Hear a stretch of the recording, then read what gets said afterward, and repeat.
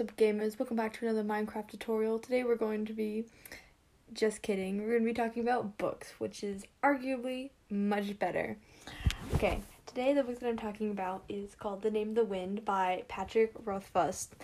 This book is a really interesting, today we're going to be talking about the characterization of the main character, whose name is, Kote. We don't know much about him, and to be honest, the book is really interesting because we do not know who the main character is until page 11.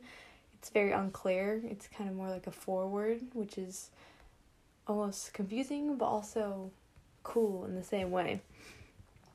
We slowly learn more about Kote through vague descriptions of looks, actions, speaks, and his effect on other characters. We don't see a lot of his thoughts, mostly because the book is told in the third person, so most of his thoughts are seen through his actions and through his, facial expressions and the things that he says, more than what he actually is thinking. The first hint of characterization seen in him, before we even know that he's technically the main character, is seen on page 5, where the author writes, "The men at the bar seemed most interested to see Kote standing there." We later learn that Kote has been in town for only about a year and is still kind of regarded as a stranger in the town, which to some people may be weird, but when it's a town where everyone was born there, a year is not long at all. So no one exactly trusts him or knows him at all. So when a new character, Carter, barges into Kote's inn, all bloodied and carrying this dead demon-like creature, which you don't really know what it is. It says the innkeeper's eyes were distant on page 8. This is where Kote's character just starts to become a little bit interested, because it kind of makes you wonder, what does he know about this really weird thing that a guy from a small town wouldn't know about?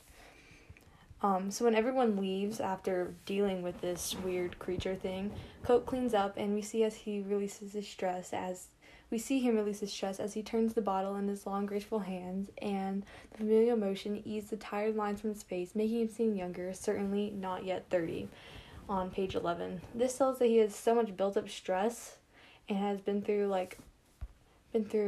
a lot of unspoken things that really age the face, probably traumatic experiences, at a very young age, because he's kind of says that he's in his 20s, and also tells a lot about who he is and how he likes to relax, which is not something you typically think about, but he needs more tactile things to relax, which also alludes to his background. He could have been doing something with his hands, or come from a background of making things as a child, or what his parents did, being a carpenter or something like that.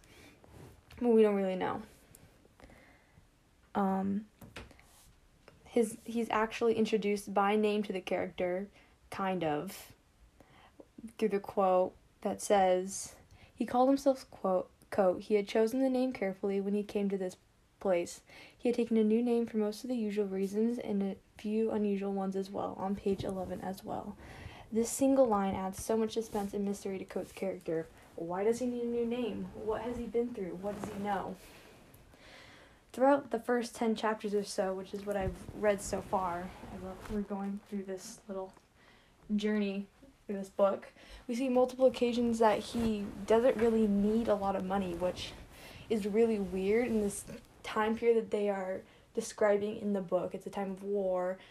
There's lots of deserting soldiers and robbers on the roads, so no one travels, which means there's not merchants, and there's hard to get things. Oh, sorry, that was my cat. Meaning it's hard to get things, and so as an innkeeper who relies on travelers to come and to make his living, he doesn't seem to be in want for money. And it's quoted saying, he whisked the coin off the bar as if he truly needed the money, on page 29.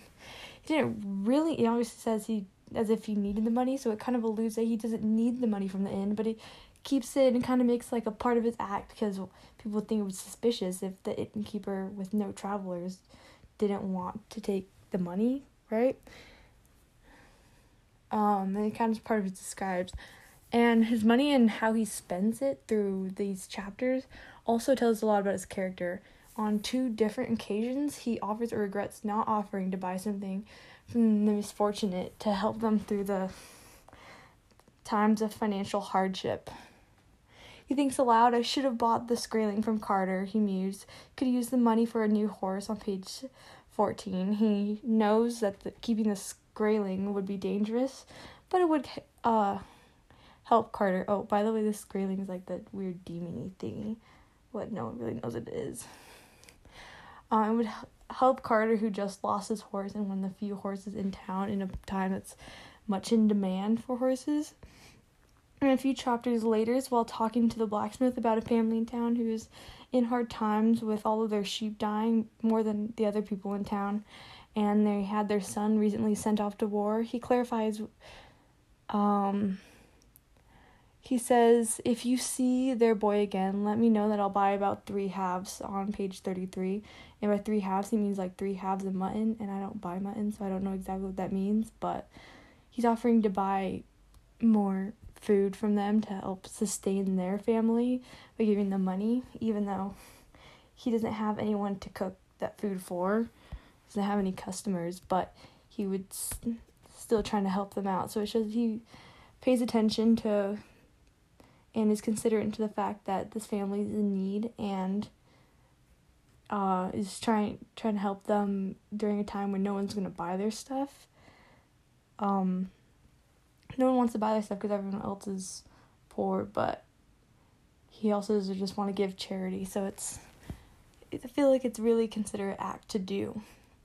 In later chapters, we are introduced to the scribe who has come to write Kote's story, and through this we learn that, well, we already know that Kote wasn't his real name, but we learn that his real name is actually Kvothe, with a lot of other titles such as Kvothe the King Killer and Kvothe the Bloodless, which definitely tells us a lot about his past, and you can probably allude that he's killed a king and done some maybe terrifying things that has brought these almost awe-stricken names to be given to him. And as the scribe tries to convince Kvothe to tell his story, he describes Kvothe's appearance by saying that he saw pain underneath, raw, bloody, like a wound too deep to heal, on page 48. So this tells us that Kvothe has like a dark past, and he doesn't really want to relive it, which would obviously have to be drug up all through like retelling his life story. And from what we learned from him having a younger age, from the earlier quote on page 11, we can think that he's probably been through some traumatic and life-altering events at the ages of like a teenager through like a young man we're developing. So it's probably not like fond memories that he would like to bring up. So this leads us, so in conclusion, Kote or Kvothe is definitely one of the most complex characters that I have seen read in a really long time, which I think you have to give accolades to Patrick Rothfuss for his unique way of introducing the character, the story, and this world building. And because through it we can see Kote's kindness and charm of a person, but we also see the ruins of a bright life, soul lost through unknown events. And with the way that the book is written, most of his characterization comes through implicit details like appearance and small actions that is kind of tossed to the side for the major plot, and more of a description of who he is than what is happening. And so I feel like it can get lost, but I think it really, if you dig deep, you can see how interesting of a character he is, and can really it really paves the way and gets you started on this adventure that it lets you know that this is really going to be an adventure of a book, and that we're in for some big events and big things to come as he retells his many encounters and how he came to be this innkeeper hiding from his past. So I will see you all next time, maybe, I don't know, if I decide to do this assignment again. But, the end.